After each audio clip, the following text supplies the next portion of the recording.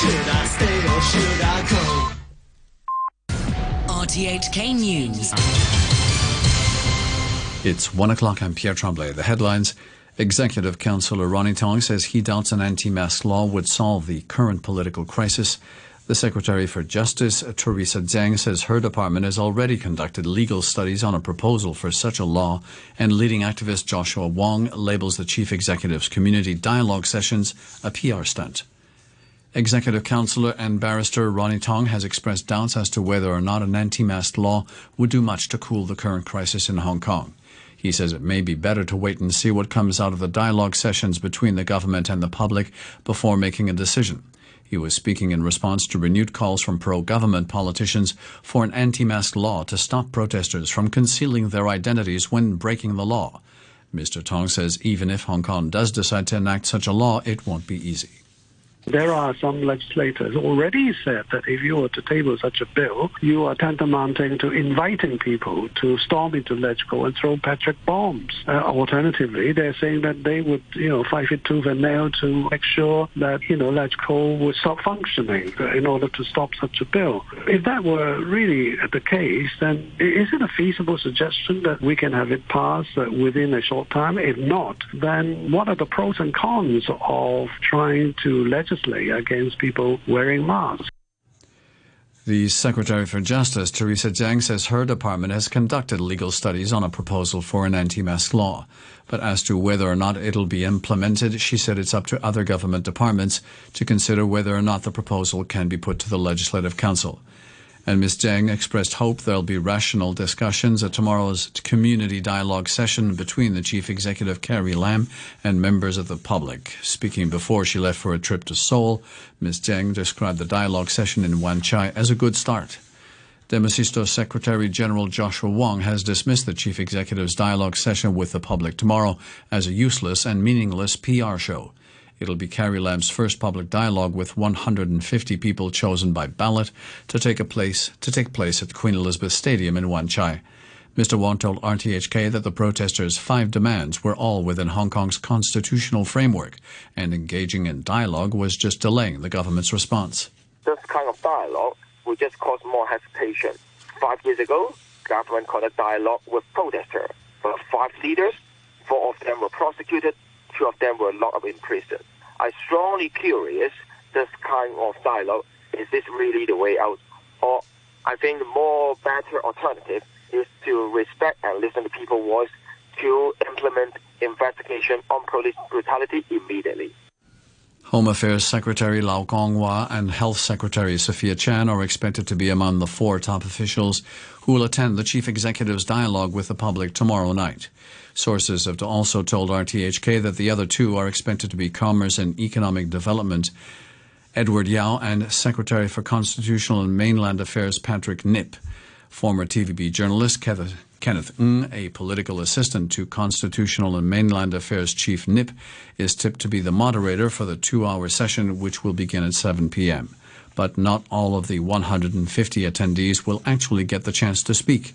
Those who are chosen at random to talk will be limited to 3 minutes.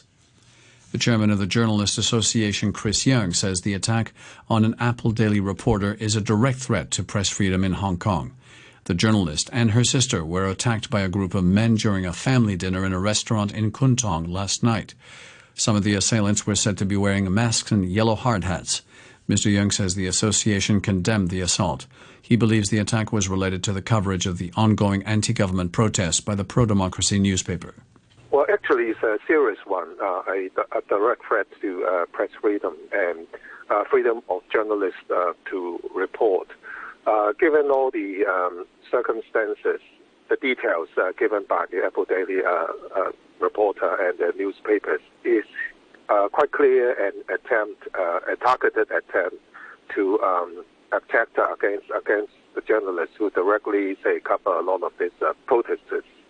And we think it's a serious warning and a serious threat to the safety of journalists. Police are treating the case as assault occasioning actual bodily harm. Detectives from the Sao Mau Ping Crime Squad are investigating. No one has been arrested so far. Authorities have confirmed that there's a record number of registered voters in Hong Kong, a total of 4.13 million people. That's slightly higher than provisional figures released last month. There are nearly 400,000 new voters this year, around half of which are aged 35 and below. City University's political analyst Zhang Chaoyong said this should mean an advantage for the pro-democracy camp because of the ongoing protests. But he cautioned that if the movement gets more violent going forward, that advantage could be eroded. Because of late, the protest movement increasingly turns on a more violent direction, and if things like that keep on happening, it might create a negative impact on the voters' choice in the forthcoming election, because I still believe that on the whole, the mainstream voters, they probably do not welcome the escalation of violence. A group of optometrists have urged the government to tighten the eyesight requirements for elderly drivers. Currently, the law only requires drivers aged 70 or above to present a medical certificate every 3 years to prove they can see a car number plate from 23 meters away in sunlight. The president of the Eye Foundation, Dr. Mei Wu, said the requirements couldn't ensure road safety. She said a more stringent eye test should be given to drivers when they reach the age of 65. We suggest that the vision test should start from age 65, because starting from age 65, the eye health can change quite fast due to cataract, retinal problems, or glaucoma. Different type of visual problems can come up after 65. The Daxing International Airport in Beijing has opened, and President Xi Jinping attended the opening ceremony. The director of the Civil Aviation Administration of China, Feng Zhenglin, said the project was personally directed and promoted by President Xi. Mr. Feng said the airport could become the world's most popular aviation hub. The airport is about 50 kilometers south of Beijing's city center. There are 4 runways at the 80 billion yuan project. The most senior Democrat in the U.S. House of Representatives, Nancy Pelosi, has formally launched impeachment proceedings against Donald Trump. She accused the president of violating the American Constitution. Ms. Trump is alleged to have tried to pressure the Ukrainian leader, Volodymyr Zelensky, to investigate corruption claims against the Democratic presidential hopeful Joe Biden and his son. Congressman John Lewis was among those calling for impeachment. We cannot delay. We must not wait. Now is the time to act. We will never find the truth unless we use the power given to the House of Representatives and the House alone to begin an official investigation as dictated by the Constitution. The future of our democracy is at stake. The White House says it will release a full transcript of the president's phone call with Mr. Zelensky later today. Scientists from the United Nations are due to publish their latest major study on how climate change is affecting the world's oceans and frozen regions. The report from the Intergovernmental Panel on Climate Change says urgent action is needed to cut emissions. The BBC's Matt McGrath has more. For decades, the oceans have been humanity's long-suffering friend in the battle against climate change. Every year, the seas have soaked up around a quarter of the world's carbon emissions. And every year since the 1970s, the oceans have also absorbed over 90% of the excess heat generated by humans. But this supportive role of the oceans has come at a considerable cost, as today's report from the IPCC will detail. All over the world, the waters are rising as Greenland and Antarctica melt and glaciers disappear. Hundreds of millions of people could be at risk of flooding by the end of this century. Extreme weather events are more likely. Vast swathes of coral are being bleached and will die. The British Prime Minister Boris Johnson is preparing to return to the UK after an historic ruling by the Supreme Court that his decision to suspend Parliament for 5 weeks ahead of Brexit was unlawful. Mr. Johnson, who is in New York for the United Nations General Assembly, says he strongly disagrees with the ruling, but he'll respect it. Parliament will reconvene today. Here's the BBC's Rob Watson. It's hard to imagine a more difficult ruling for the Prime Minister, because in many ways they questioned his judgment, they questioned the competence and trustworthiness of his government. But of course, most of all, this now means politicians are returning to Westminster and will be able to ask all those awkward questions which the Prime Minister and his team had been anxious to avoid, according to the court. The families of victims of a mass shooting in a U.S. cinema have written an open letter to the film studio Warner Brothers, voicing concern over its new film, Joker. 7 years ago, 12 people were shot dead while watching the Batman film The Dark Knight Rises. In their letter, the relatives say they're worried about Joker, which follows Batman's nemesis and its violent portrayal of mental illness. The Spanish tenor Plácido Domingo has withdrawn from all future performances at the Metropolitan Opera in New York. He's been accused by several women of sexual harassment, which he denies. The BBC's Rory Gallimore has this report.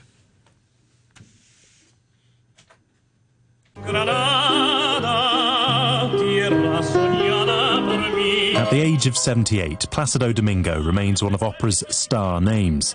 Now, on the eve of stepping on stage at the Met for his sold-out production of Verdi's Macbeth, he says he'll no longer perform at the venue.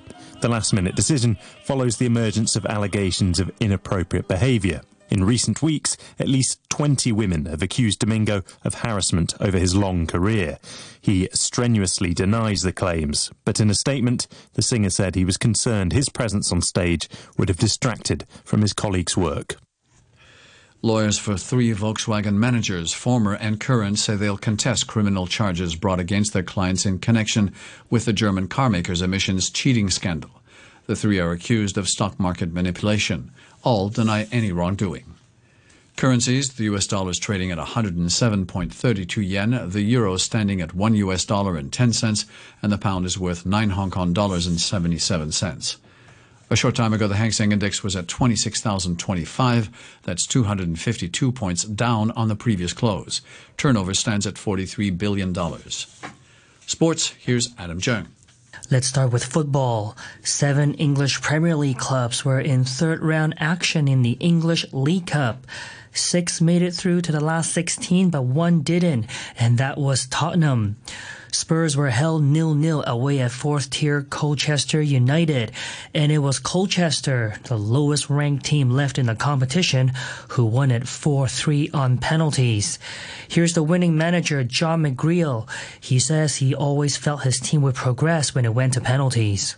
Got the crowd on board, and as it goes into penalties, as we all know, it's a bit of a lottery, and I think Dean Gerken sets it off for us with a brilliant save where Christian Eriksen gives us that belief, gets the crowd going again. Yeah, I was really confident when young Tom Lapsley went up and put the pen away, because we've been there before in the last rounds with Crystal Palace away, and we've been able to replicate that. Manchester City started their bid for a 3rd straight League Cup title with a comfortable 3-0 victory away to Preston North End. There were 4-0 wins for Leicester City at Luton and for Southampton away at their local rivals Portsmouth. Arsenal defeated Nottingham Forest 5-0. Brazilian teenager Gabriel Martinelli scored twice on his Gunners debut. Watford beat Swansea 2-1.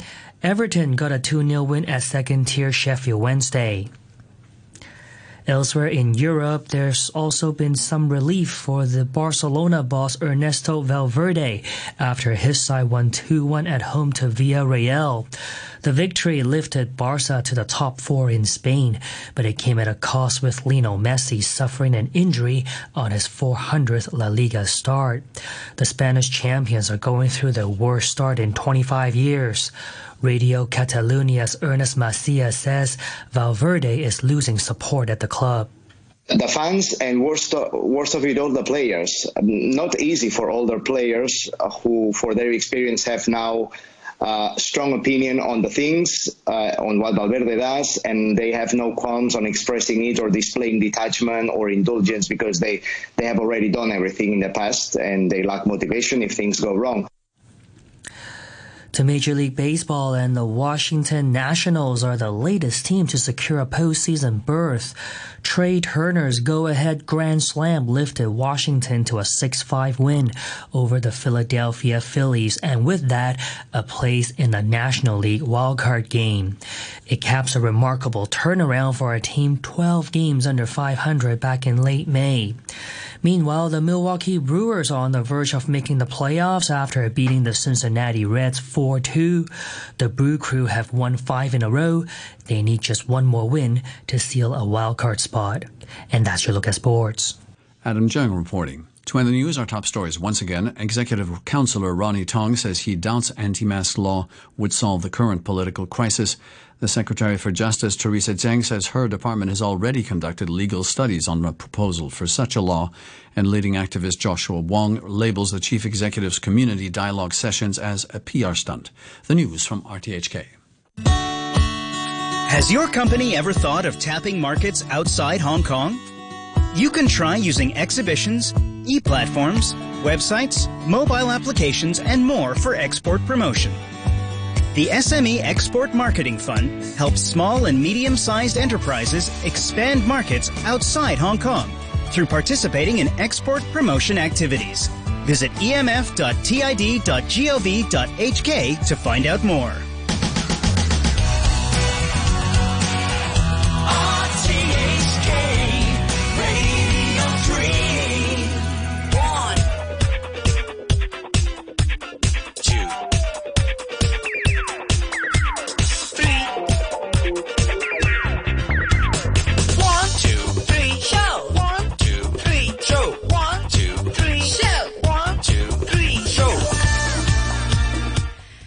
Welcome to Thursday on the 123 show on RTHK Radio 3. I'm Cruz McCalligan with you today until 3 o'clock.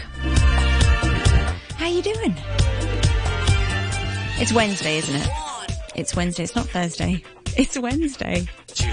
So we're off to a flying start. It's Wednesday on the 123 show. Don't get confused by some of us who are too excited about it being Thursday. On today's programme, we're going to be chatting to Miss Eris Lau and Mr. Johnny Lee from the Hong Kong AIDS Foundation to discuss the city's rising HIV rates.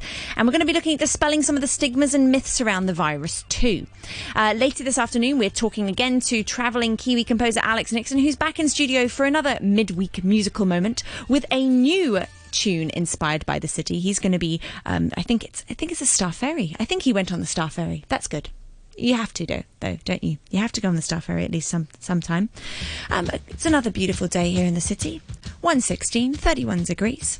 And this is Susie Quattro and Can the Can from 1973.